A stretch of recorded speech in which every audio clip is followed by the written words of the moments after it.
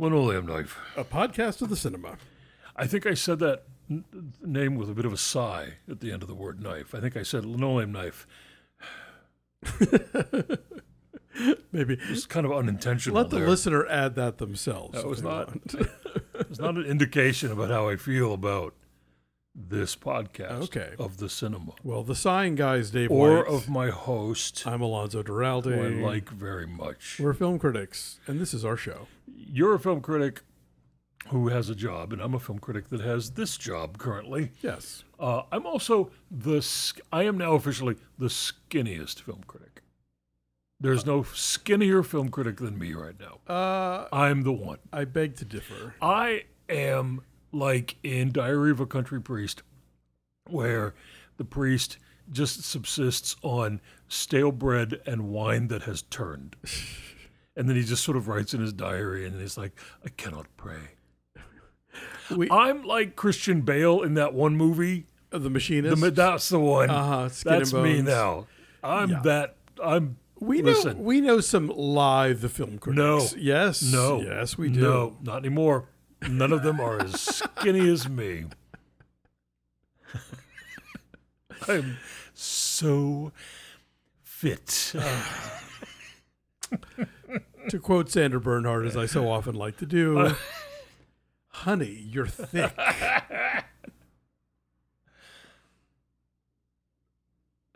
I'm very hungry. I know. I'm sorry. Very hungry. But it's working. You're getting results. Hashtag results. Yeah. If anyone's just joining us for the first time, I'm not trying to lose weight. I mean, I am. But not because I look in the mirror and... Not because it's swimsuit season. Not because I look in the mirror and think, oh, you're so too much of everything. No, my orthopedic surgeon is demanding it. Yes. And I'm almost there. You are. He put a number on a scale. He said, do it or you're not getting hip surgery. I said, okay. Oh, I'll do it then. I'll do it. Then. And you're doing it. I'm doing it. Hate it. Hate it so much. But now I look just like Christian Bale in that movie. Okay, great. That one movie that he did. When he was a machine. It's been so long. I never saw it. I can't remember now. I don't even know why I remember that title. What even happened in that movie? All I know is in that movie, you see him and you're like, oh, that's not a digital trick. Like he acted himself to that. He acted himself into this. Yeah. That couldn't have been good. Probably not. Probably made him real mad. I want to yell at everybody all the time. I'm so angry all the time. And apparently right Christian Bale's generally a real chill bro, so... that might have been what did it. Different movie, though. No, but maybe it just stuck with him forever. Residual hangry. He's still hungry from the war, you know? Yeah. Who was that in your family? It was Angelina said that. Yes. Yeah. Decades later, she claimed to still be hungry from the Spanish Civil War of the 1930s.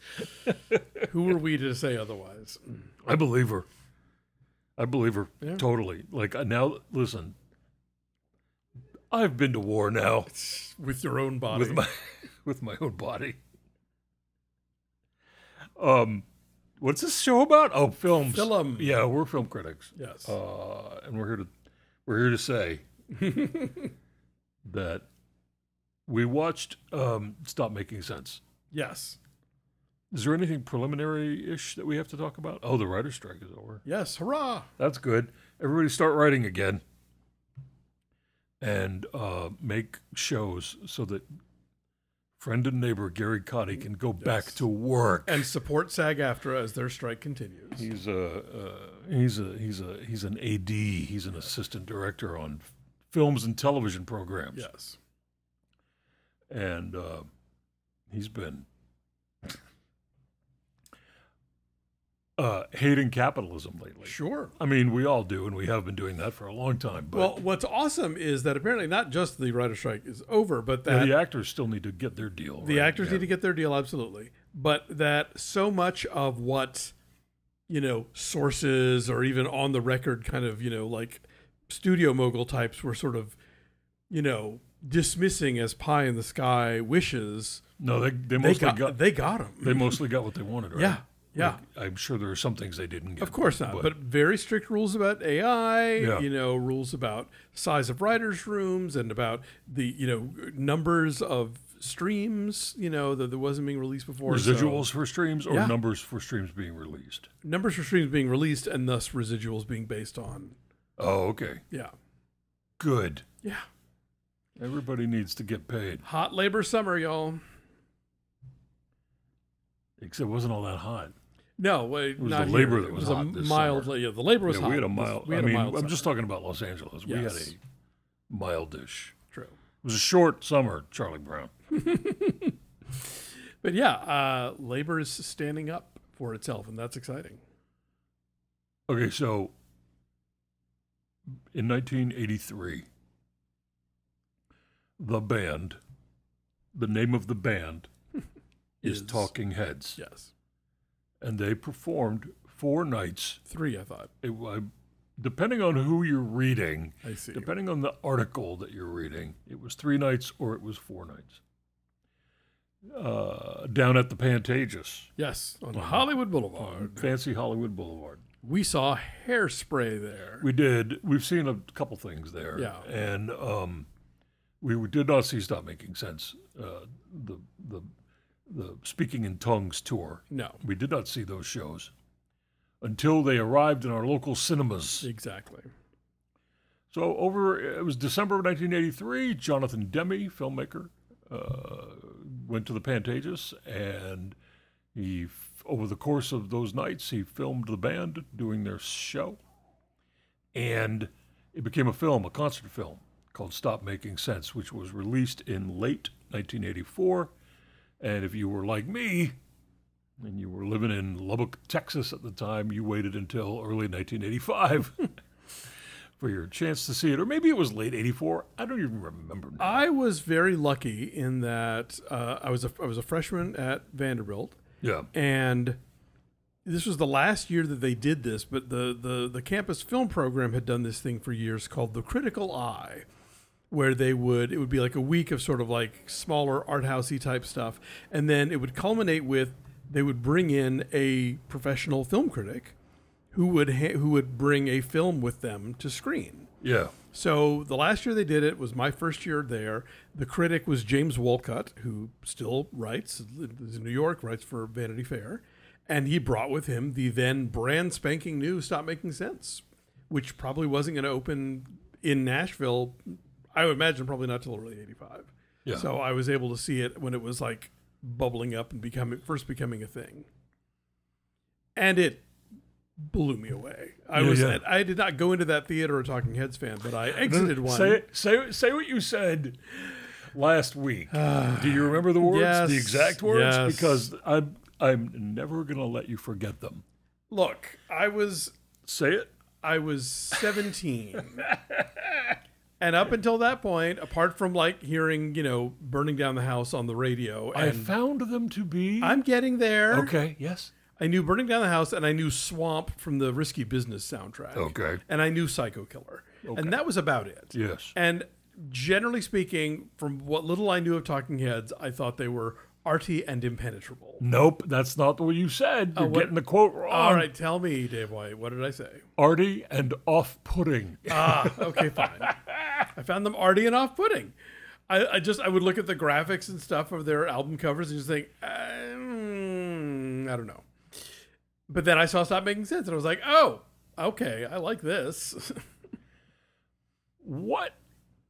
So you hadn't heard anything other than those 3 songs. Basically. You were judging them by the album covers. Oh, yeah. This was before the internet, and I'd never seen them on MTV or anything apart from Burning Down the House. You hadn't seen the Once in a Lifetime video on SCTV? They played it frequently. Maybe I don't know if I really registered with me. All right. Arty and off-putting. Yeah. I was a child. Go I don't know on. what you want from me. Then you grew up to become a man. I did. Tell me. This movie was an essential step in my road to manhood. Look, we're not all like you, and we see That's right. We see B-52s on Saturday Night Live, and they frighten us, and so we immediately have to run out and buy their album. I was raised in a very boomery household with very safe tastes. That is the benefit of being raised by wolves. You are allowed to create your own... Carve out your own space. Your own space. No, yeah, I was 14. I did see the B-52s in their first national television appearance on Saturday Night Live, and they were shrieking, and I was a little afraid of them. And I went out the very next day, and I bought their record because I was like, well, I don't know what this is, but it's freaking me out, so I'm going to buy this record. And that led me down a path. Yeah, it certainly did. The path of arty, off-putting bands. Exactly. Now let's everyone in Talking Heads, all four members of Talking Heads, they all went to, and this is where they met. Yes. The Rhode Island School of Design. Mm-hmm. These were RISD kids, snotty RISD kids, and I don't know about Jerry Harrison, but I do know that both Chris France and Tina Weymouth were from like kind of old school preppy families, especially Tina Weymouth. So that was like, as you said, look what Chris France is wearing on stage. Everyone else is wearing these sort of like monochrome outfits. David Byrne is sort of like, you're going to wear that, and you're going to wear that. And Chris France is like, no, I'm wearing my blue Lacoste. Yeah. Like, yeah. Chris France looks like he's on his way to Margaritaville. And so, now I don't know that David Byrne micromanaged what everyone was wearing, but I think David Byrne micromanaged what everyone on the stage was wearing. It's quite possible.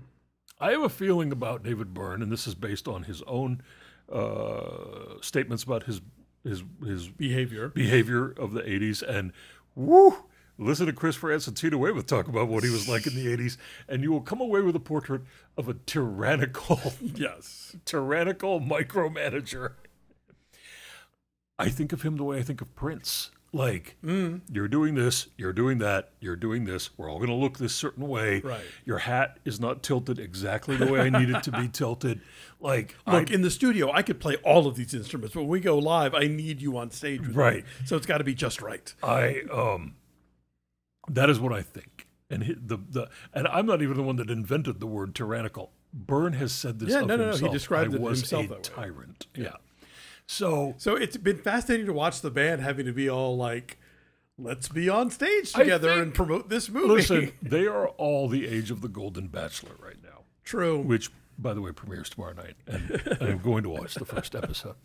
But, I mean, it wasn't that long ago. They're all in their early 70s. Byrne is 71. Chris France and Tina Weymouth are 72. Jerry Harrison is the old man. He's 74. Gotcha. But it wasn't that long ago that Chris France wrote a book in which he just used did the term F. David Byrne on multiple occasions. David Byrne. Yeah, this book came out like less than 5 years ago. Yeah. But I have a feeling that this current wave of, we're in the Rock and Roll Hall of Fame. We're being, recognized for, 50 years-ish of being a band. Yeah. And a whole new demo is discovering 40 this movie years now. 40 years of this concert, and like 39-ish of the movie. Film. Yeah. What did you read? The demographic of people who are actually going to see this reissue? Yes, according to the stats released by A24, the opening weekend of the IMAX 4K reissue of Stop Making Sense, that 60% of the audience was under the age of 35. Yes, and so they were not born when the movie came out. Right. So, I think that this moment in their lives is a moment for burying the hatchet. Kind of burying the hatchet. I hope so. I mean, why would you carry that grudge around? It's not like you're going to be a band again. Like, you're all doing your own thing. Look, the Tom Tom Club has all the money they will ever need. Be ABBA and do like, have if Hologram Talking Heads wants to do a show, why not? That is a way they could do it. Yeah. But it would be, I mean, if they wanted to, I wouldn't listen. I wouldn't complain. Yeah, let them. Let's talk about the film. Yes. So yeah, this is, as you said, Jonathan Demme directed it. His first music film, but by no means his last. And all of his films involve music in a really substantive way. Well, I mean, all of them, where you'd have to go back to, he was making Roger Corman movies like Caged Heat and stuff in the early 70s. Sure. But yes, from about like Citizens Band, Melvin and Howard onward. Something Wild. Yes. Definitely after this movie, it's a much larger footprint. Because then he makes like, I don't know how many movies with Neil Young. He does Storefront Hitchcock. He does... just like multiple different docs about music. You get to Rachel getting married, and like the movie just stops for a concert toward the end of the film. There are exceptions, although I will say Philadelphia, even music figures somewhat prominently in Philadelphia. I guess Beloved might be the only one that isn't sort of that's true. Sort of that's an exception. Yeah. But like his last film was Ricky and the Flash, which is about a musician. So clearly this either whetted some appetite in him or I don't know what. But I mean I was talking with Christy, she just rewatched Something Wild, and we were talking about that prom scene with the Feelies performing, and like there's this amazing camera track through the whole thing and get it out. Anyway, so he shoots this at the Pantages, and the show itself is telling you a story. The show itself starts with no backdrop whatsoever. Like you can see to the back wall of the theater where like all the ladders are and the cables and the ropes and everything. Yeah. David Byrne comes out with a little like boom box, plays a percussion track, and on an acoustic guitar sings Psycho Killer. And then Tina and Chris come out. And then the backup singers come out. And Jerry Harrison comes out. And then, Alex Weir, who's the guitarist, and Steve Scales, who's a percussionist. And and as the black clad crew members are wheeling in all of these instruments and new mics and stuff, like the back walls start going up and it becomes this like stage thing. And, and then at one point, like David Byrne leaves the stage, there's a Tom Tom Club song. They do their big hit Genius of Love, which is like to this day, one of the most sampled songs ever written.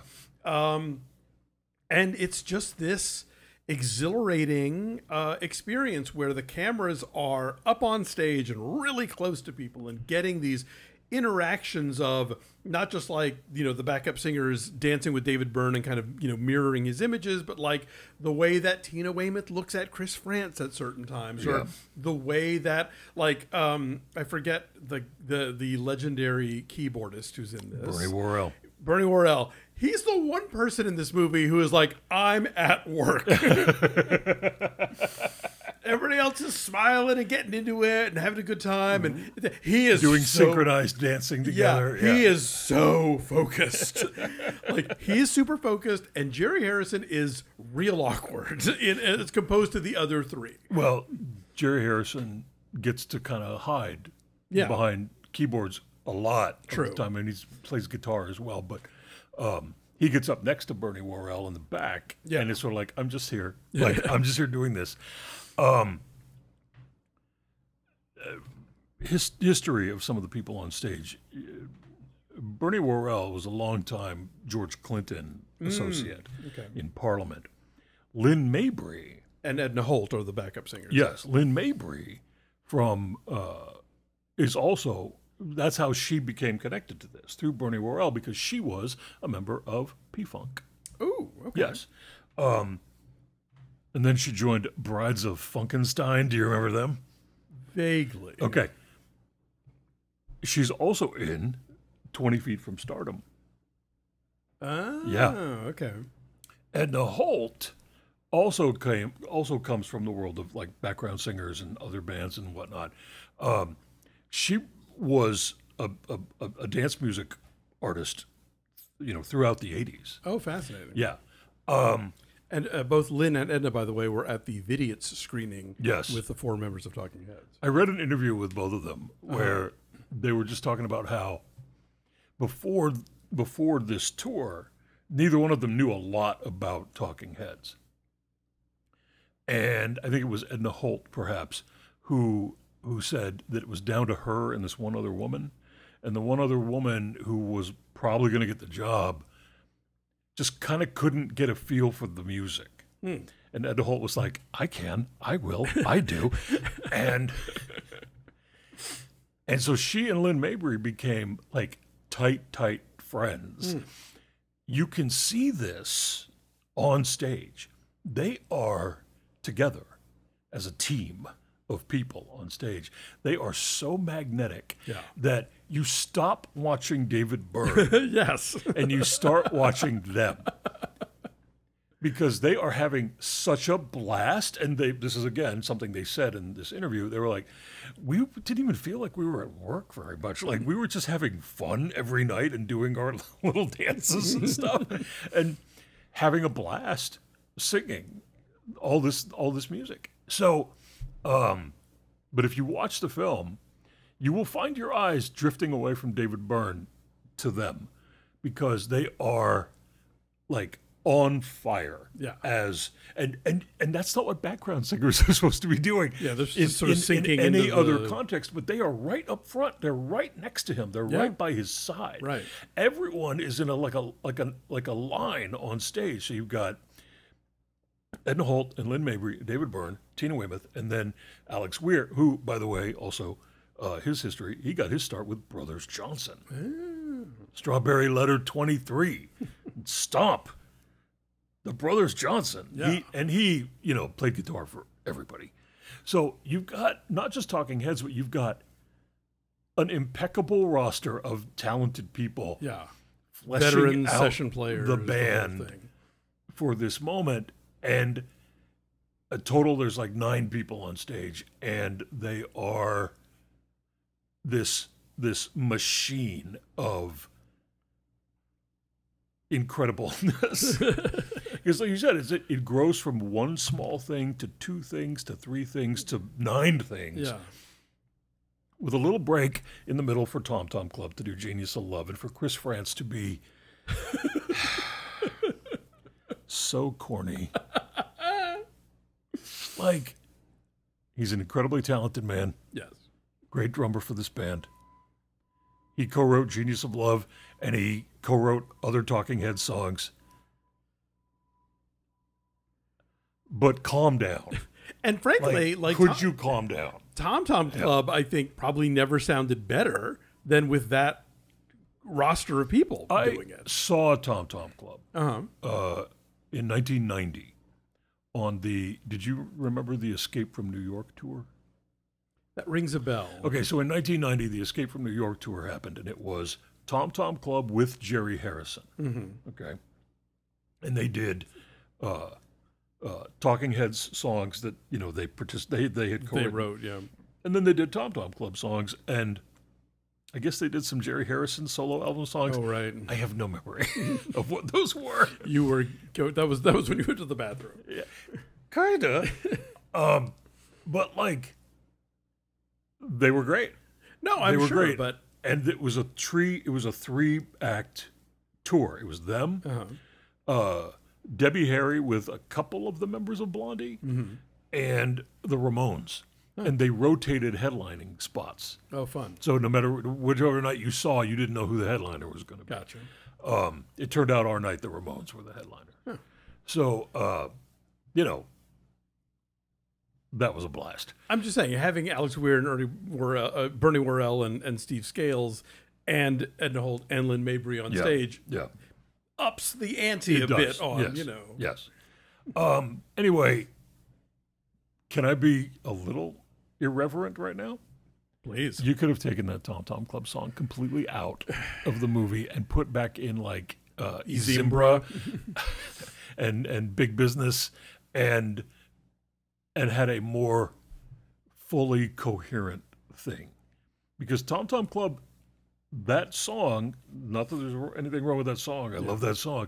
It kind of feels like an intermission. A little bit. So- It's the one time that, like, I don't know if it's the mix or the way that Tina Weymouth's sort of breathy thing. It's the one song I feel like I didn't catch every word of, whereas every other song on this I do. Right. But it's fine. But yeah, it's a point well taken. When was the last time you saw this projected? On a screen? Yeah. Well, here's a story. Between 1980, late 84 and 85, whenever it came to Lubbock, Texas, when I say here's a story, I just mean here's me. I'm fixing to ramble about some stuff. Get ready. I'm fixing to ramble about some stuff. This is the first time I've seen it on a screen since then. Wow. I've seen it on VHS tape. I've seen it on DVD. I've seen it. Sure. It's the first time I've seen it projected since that midnight screening in Lubbock, Texas at the South Plains Mall 4-screen multiplex. Wow. Because I got to see it in the last 10, 15 years at the Egyptian.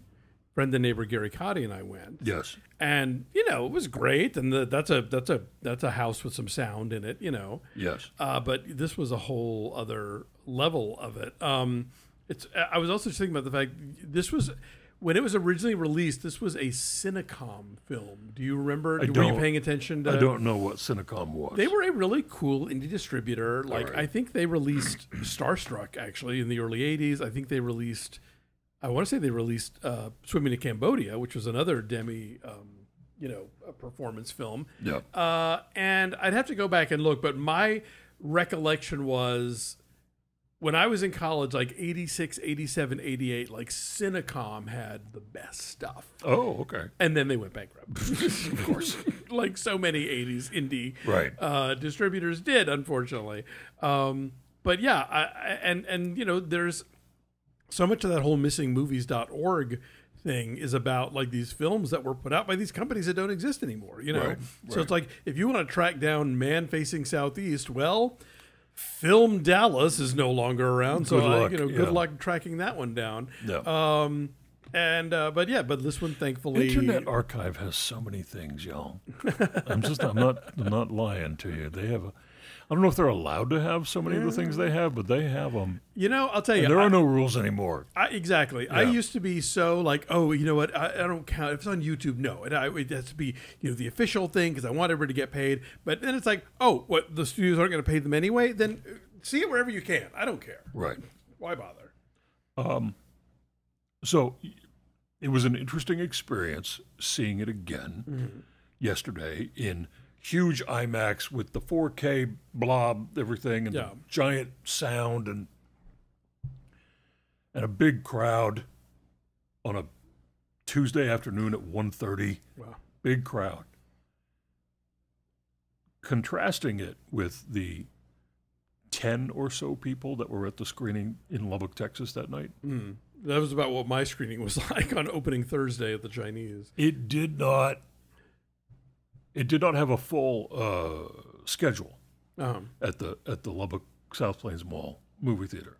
It was at midnight on Friday night and midnight on Saturday night, alongside Rocky Horror. And in general, what that mall would do on a Friday and Saturday night, they'd show Rocky Horror, and they'd show one other weird person midnight movie. So Pink Flamingos, Eraserhead, A Clockwork Orange, Holy Mountain, Clockwork Orange. You know what I'm talking about. You know the deal with that. Holy Grail. Yeah. And stopped making sense. It was a midnight show. Now, I was very young, and that was fine. I stayed up all night sometimes back then. I was youthful and fresh, had a lot of energy. But I was absolutely determined that I was going to go see that film. Yesterday's screening, accompanying me, was our young friend Brian, who just turned 30. He has also seen this film projected on a screen before because he's obsessed with talking heads and has been forever since he was a kid. But, our perspectives we had a big conversation after about it. And I asked him, what it meant to him, to see this film. Mm-hmm. Because he and I came from utterly different scenarios. Right. He grew up in Philadelphia, which is a pretty big place, pretty big city. And you're old. And I grew up in tiny little nothing towns before the internet. So you were goofing around about the seeing B-52s on Saturday night and running out and buying that record. But that buying that record became a moment for me where I felt the need to walk through that door. In 1979 in Roswell, New Mexico, most of the kids in my high school were going out to bottomless lakes on Friday night to party and listen to Molly Hatchet. Right. Okay? And when I say Molly Hatchet, I'm not trying to be funny. I mean, literally, they all loved Molly Hatchet. Right. And Lynyrd Skynyrd and Led Zeppelin. Led Zeppelin. That was what was happening. Yeah. With the kids that I went to high school with. But that was not what was happening with me. None of that stuff appealed to me. It didn't feel like anything that I could understand. But when I bought that B-52s record, I thought, this is who I need to be with. Yeah. These are the people who are saying something to me. Because they're saying nonsensical things, but that's amusing and it seems fun and they're weird and I like that. I don't know why I like that, but I like that.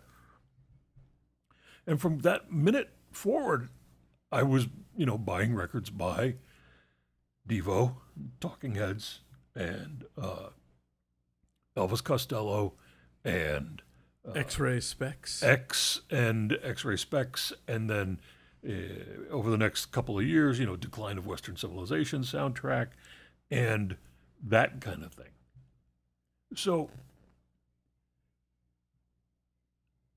there was this definite sense of isolation to be a kid like that in a town like that. Mm-hmm. And it wasn't just a sense of isolation, it was actual isolation. You were geographically isolated, but you were also culturally isolated, and you took any little piece of it wherever you could find it.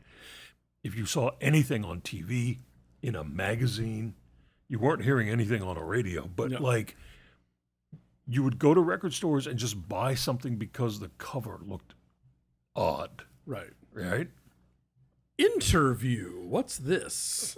That magazine didn't exist in Roswell, New Mexico. I'm sure. It was not on a newsstand anywhere. So to be able to walk into a movie theater in a mall in Lubbock, Texas, and see this film was hugely important because, I was still occasionally, visiting my family who had at this point moved to Dallas, but, Lubbock was still kind of a smallish place without a lot of opportunities to experience, music like this. Yeah. Or unusual films or anything. It meant so much to me to be in that theater in Lubbock. And it meant so much to the friends that I went there with and the friends that I would subsequently make. Some of them, at least one of them, Jennifer, I've known her now for 39 years. And she was one of them. She was one of the arty punk weirdos of Lubbock, Texas. It's like you were dying for something to eat or drink, and then suddenly there's a meal in front of you. And you eat it like you don't know where the next one's coming from, because you kind of don't. And that's what it was like to be a young person in that, isolated place. Yeah. You kids today with your internet, you'll never know. When I tell you that watching it yesterday at the theater got me really choked up, Wow. on about 5 different occasions. I am not lying to you. I believe it. It put you back in that place. It put me back in that place. It also made me think about how lucky I have been in my life to hunt down, find what I needed, find the people I needed, move to places that were going to give me what I wanted, agreeing to come with you here. Like, it's everything. It has been decades of, you will not stop me from having a cool life, one that I like. You don't have to like it and you don't have to want it, but I'm going to go get that. And I did. And it just felt really wonderful to be in the theater yesterday, seeing it. So naturally, Brian, being very young and having grown up in a big city, he had a different perspective. And I asked him to tell me, I said, can you explain your point of view on this? Because he's one of those kids who came up and was into hardcore punk when he was, 11 years old. Right. And his oldest brother handed him a Husker Du record. You know what I mean? Like, it was that kind of thing. Yeah. And so he said the music was more accessible. This is a quote. I'm reading a text for him, and I have his permission to do this. The music was more accessible in the sense that I was able to find things more easily. I didn't have to go to midnight movie screenings or indie record stores. I found everything on the internet. But just finding things that way doesn't always provide the necessary context to fully understand that thing. So driving into Philly, he lived in a suburb outside, lived in Westchester. Driving into Philly in high school with my buddy and picking up very beat up Devo and Talking Heads records, put those desires into a context. It made me understand how special those bands were. He says, I was talking to my mom about those bands, and she knows their hits, right? Because mom is like our age. Sure. Maybe a little older. But he says, obviously, but I always felt, even though she knew them, I felt like they were my bands. She thought it was funny when I dressed up in a Devo costume for Halloween my senior year of high school, but she didn't know how cool I thought that was. So finding out years later that friends I grew up with, all of them, strictly into punk and hardcore, finding out that sort of one by one, a lot of them really did appreciate this other stuff, because no one was ever going to call Talking Heads punk. No. They came out of that world in an adjacent way, but they were arty and off-putting. They weren't nasty and mean and terrifying. Right. Anyway, he says, I finally felt like I had found my people, and that is exactly the same thing I felt when I found that band and I found those friends. He said, and seeing it at the Colonial Theater in Phoenixville, Pennsylvania, and then where they shot The Blob, which, by the way, is going to be our October Linoleum Life LK Club meeting. So for if you're Patreon members. Patreon, this is an ad for Patreon. If you would like to become a Patreon member, we watch movies once a month with everybody, and we talk on Discord. And next month, we are going to watch The Blob because it's spooky season. That's right. Patreon.com/linoleum knife. He said, seeing it on a screen back then was a life-changing experience, just overwhelming joy. It also just showed how good and fun and tight that band was. It was really overwhelming, and today I felt those feelings again, and I cried again, and I danced a little bit in my seat. P.S. Chris is corny and bitter. Well, I'm realizing in this conversation that this movie was indeed part of a process that I was undergoing at the end of high school, beginning of college. Yeah. So, my senior year, because I had to go interview a couple of members of the band for my school paper, I had to go find out who REM was. Right. I'm interviewing REM for my high school newspaper. They are a brand new band that cannot find fans just quite yet. It was their second album was coming out, so it was what, No. Oh, it was for their second album? Yeah. Oh, they already had fans. Yeah. But they were still going to do an interview for a high school newspaper. Yeah, they were. That's amusing. Go on. Yes. Yeah, so I got it's a senior in high school. I sat down with Peter Buck and Mike Mills. They were doing press for Fables? No, this is before Fables. There's the Chronic Town. Well, and then there's there was Murmur. And then there was Fables. No. Am I wrong? There's one in between. Wait a second. Hold on. We'll be right back. Reckoning. You can stop yelling at your speakers. I'm now. a dummy. Yeah. Yes. Reckoning came out, and so I remember I ran out and I bought Reckoning and Chronic Town on cassette because I was a 16-year-old and driving around everywhere. And that's where I listened to my music. That's right. I had to buy Murmur on vinyl because it was all they had, all I could find. Yeah. And so I did this crash course into these three records. Like, oh, I like this. you know. Yeah. And so then that fall, I start college. I go to work at the college radio station. At first, just thinking I'm going to be like one of the news guys. But the more I hang out, and the more I get to know the radio station people, the more, God bless Regina G.E.E., who is now like a professor of antiquities. She related to Wendell G? I think she might be, actually. Oh, my God. Yes, no. We talked about that at the time. But she sort of took me under her wing. It was like she played this is an Alex Chilton record, Right. She helped you. She helped me a great deal. She guided you. Yes. Until I came along to repel you. Yeah.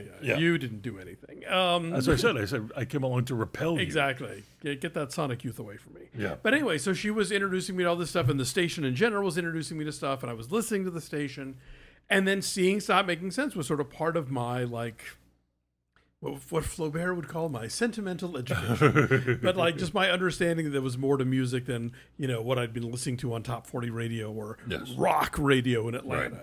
Right. So this was for me. I don't have the same kind of emotional ties to it necessarily, but when I think about movies that are just pure generators of joy. This is for sure one of them. Yes. Yeah. This movie just leaves me I was tapping my feet in a dorky way the whole time, and this movie makes me so happy. Did you get up and undulate in front of your seat? I did not. There were like 20 people in the IMAX house. Nobody did that yesterday because I knew that was you were already pre-mad about it. Don't. I do. Do I dislike audience participation so much? But no, that in your house. It was just so joyous, and then and over so quickly. It's 90 minutes. It gets to the end. You're like, that's it. It is 90 minutes. It zips by because it's just one banger after another, and it's each staging is different enough that you don't feel like you're just sort of going through what is often in a live performance where it's they all come out, they do the thing, and then they leave. It's this constantly sort of evolving stage set and stuff. Did you notice new things on the IMAX? Because I did. No. I never noticed when David Byrne is out there by himself with the stage completely bare. Anytime they pointed at the audience, and that was minimally. Yes. I was looking for this one friend of ours who grew up here who says he claims he says he was there. He says he was there. And we have no reason to disbelieve him. I suppose. Look, the Blu-ray's going to come out. He'll find a screen grab, I'm sure.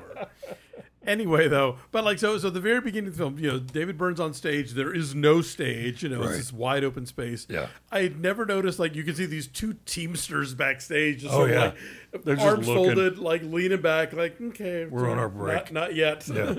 They don't need us yet.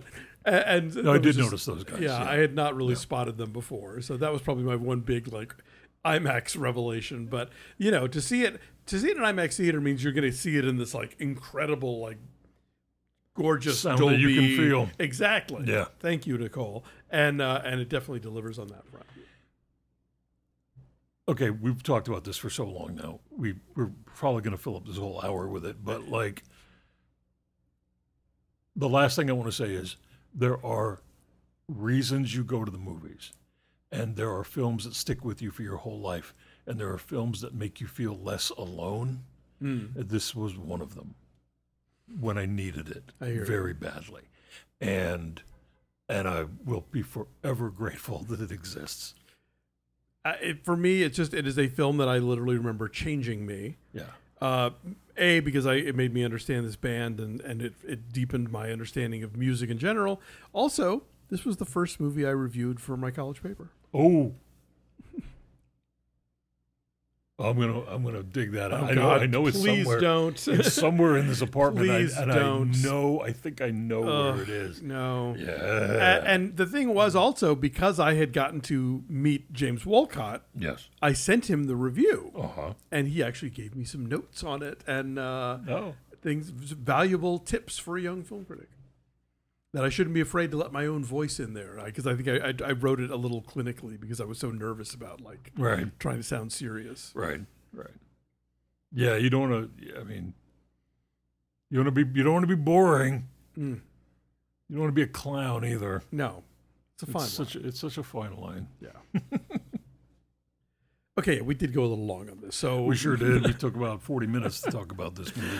I want to throw in real quick, because something you mentioned reminded me of it. I recently saw a lovely gay indie film called Aristotle and Dante Discover the Secrets of the Universe. It is a very sweet love story about, in the Heartstopper vein of not exactly things. It's a little harder hitting than Heartstopper is. It's not, right. But there are fantastical elements to it. We are to believe that not one but two teenage Mexican American boys in El Paso in the early 80s would have the most understanding parents who are super supportive of their son's budding orientations.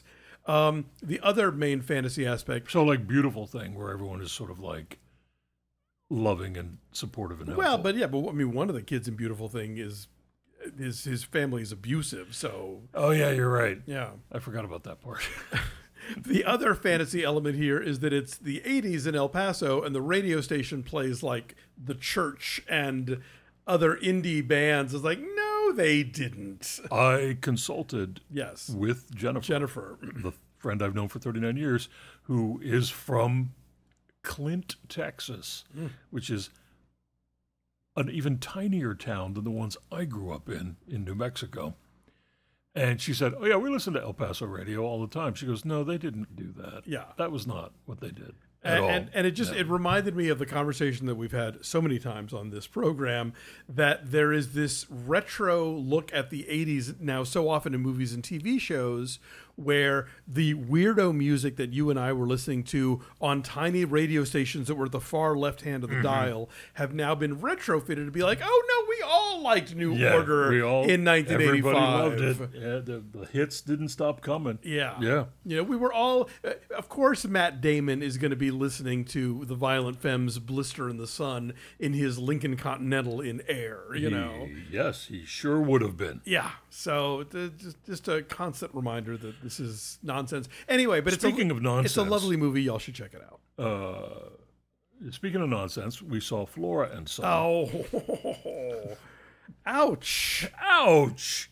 Ouch, Dave. Ouch. Ow, sweetie. Talk about it.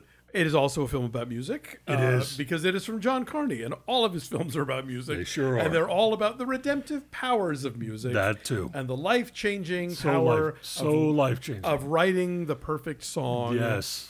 This is the guy who who can did do it. He did Once and Begin Again and Sing Street, and now this is his fourth feature. Yep. And Once is such a beautiful film. I think they're all terrific in their own way. And Sing Street is so sweet and adorable. And then Begin Again is fine. And this one is fine. All right. As long as it's fine. Keep talking. Yeah. So Eve Hewson, who knows a thing or two about musicians. All right. Yeah, go on. She's a single mom in Dublin, and her 14-year-old kid is on the verge constantly being sent to jail for shenanigans. Teen jail. Yeah. And her ex, Jack Rayner, shares custody with her, and the kid plays video games, doesn't seem to have anything particularly that he's interested in life. And one day on the street in a dumpster of like somebody's belongings being thrown out, she finds a guitar. She pays to have it restored. She gives it to the kid. The kid is not interested. So she decides, all right, fine. I'm going to learn how to play guitar. So she starts taking online lessons from a California musician played by Joseph Gordon-Levitt. And everybody's life changes for the better because they've got music in it. And I realize that on paper these movies are nonsense, but boy does John Carney know how to suck me in every time. He's All 4 films I would watch right now. Yeah. And Yeah. he just charms the pants off of me, and I know it's ridiculous, but I love them. he makes the same movie every time. I know, but I like that movie. And here's what I'm going to tell you what I don't like, and then I'm going to tell you what I like. I will say, I'll say this. I'll end on a nice note. Okay, and I'll say the hardest thing that I'll say about this is it is my least favorite of the 4. But you still were giddy while we had were a watching lovely it. time watching You it. still sat on the couch while we watched the screening link, and you were like, "Yee!" Yes, that's true. All right. So I know Eve Hewson is Bono's daughter, and that I sat there thinking, you're not going to be a dick about this. You're going to give this performance a chance. So I did. She grew on me. Oh, good. Yeah, she really did. Like I was ready to scoff and mock and be a difficult bad person. Well, I think you should go back and give the Nick another shot because she's great. There's lots of gore and Clive Owen. I like Clive Owen. Yeah. Yeah. And you like gore. I do love gore, a lot of it. Yeah.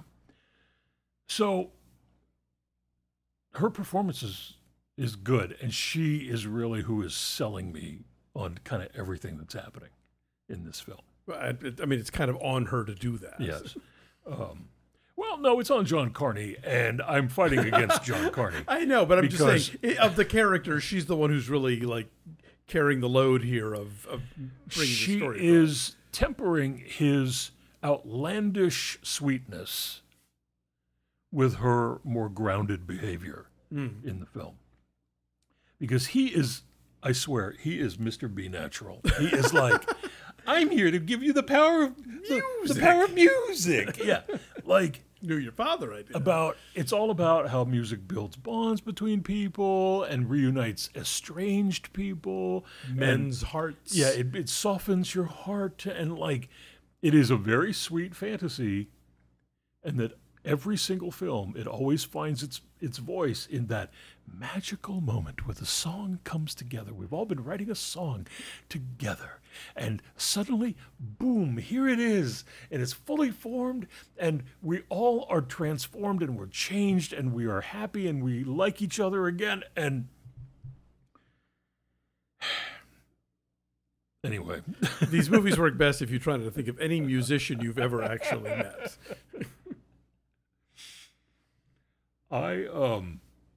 Yeah. It's nice. It's nice. If you are of a mood to be moved by people discovering the joy of music, watch Stop Making Sense. Then, but you should watch Stop Making Sense after you see this, because this, if you watch it right after Stop Making Sense, you'll be like, beat it, get out of town. What is this? Yeah. But go see Stop Making Sense in the theater. You can watch Flora and Son on Apple TV Plus. Did you listen to our segment on KCRW where we talked about this I did movie? not. No. I'm wondering if they left Did they leave in your joke about glitter? Oh, I don't know. I was wondering if they left in my comment about how when you donate to NPR, Once is the movie they used to jump you in. So good, I said it twice. I hope they used it on the actual radio. Bravo. Yeah. Bravo, sir. All right, so we've spent almost a whole hour talking about one movie, and then a little bit talking about a second movie, and a teeny tiny bit talking about a third movie, and now we're done. Yeah, we have letters though. We do have some and, letters. And they're shorties. Let me find them. Okay. Lynette says, I've been listening to your podcast since I heard you on the Stephanie Miller Show. Oh, wow. You've given me many years of entertainment. Thank you, friends. Well, thank you, Lynette. That's so sweet. I think she's responding to something that we might have said. I can't remember now.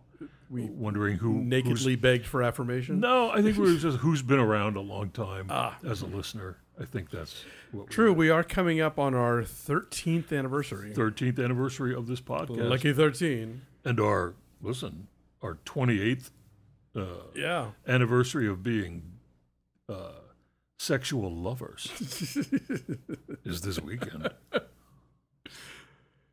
It's on our business card. Where's the other letter?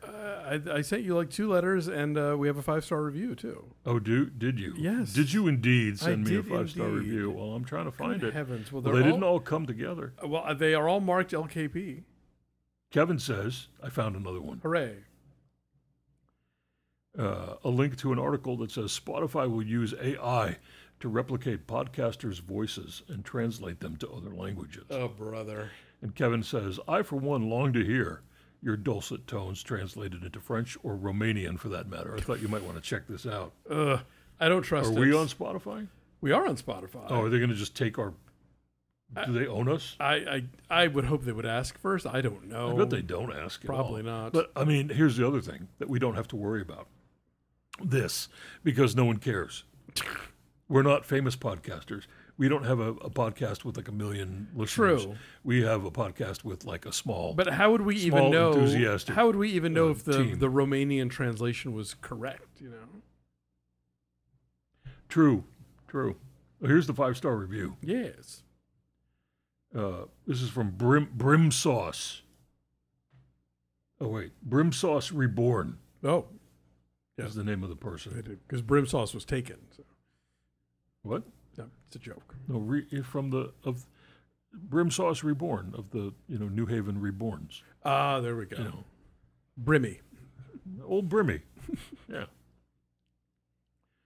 I have a very long daily commute. Your podcast keeps me company. Oh, I enjoy listening to not only what you think about movies, but what you think about everything else. What really piqued my interest was your reply to what you two thought would be a good representation of an autumn movie. This is when we did the free episode, I think, of Linoleum Nights. That sounds right, yeah. All 3 of us said Ordinary People. It happens to be my very favorite movie. I've dissected just about every scene 1 million times.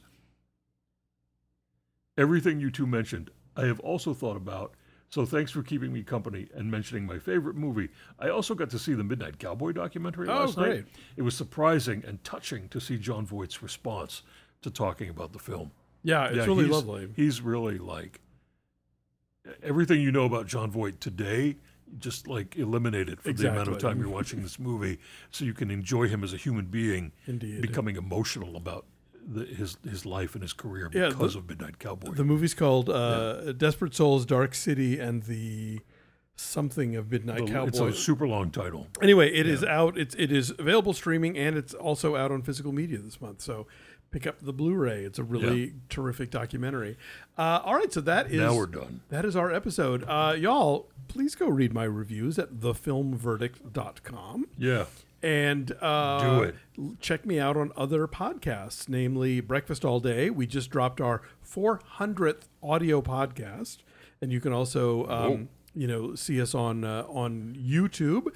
I'm also on Maximum Film on the Maximum Fun Network and Deck the Hallmark. So check all of those out. And hey, if you like Brim Sauce Reborn, want to give us a 5-star review on Apple Podcasts, we'll read it on the air. You can also leave us positive feedback in the many places that we stream, including Spotify, where currently we are just in English with our own voices, but also CastBox and Podbean Apple Music, Google Play, the works, you name it. We're probably there, and you can give us a little thumbs up or some stars or whatever the heck they ask you for. I don't know what they ask you for. I never know either. Follow us on Linoleum Cast at Blue Sky, Instagram, and Facebook. We are Linoleum. I said that. We're linoleumpodcast@gmail.com if you want to drop us an email. Thank you, Blue, for our wonderful theme music. Go see what he is up to at bluebleu.bandcamp.com. I guarantee it'll be something good. And we'll be back with all of the movies that we were going to talk about today, but we got waylaid talking so much about how great Stop Making Sense is. That'll be happening soon. And how cool we were in the 80s. Yeah, man. Until next time. Goodbye.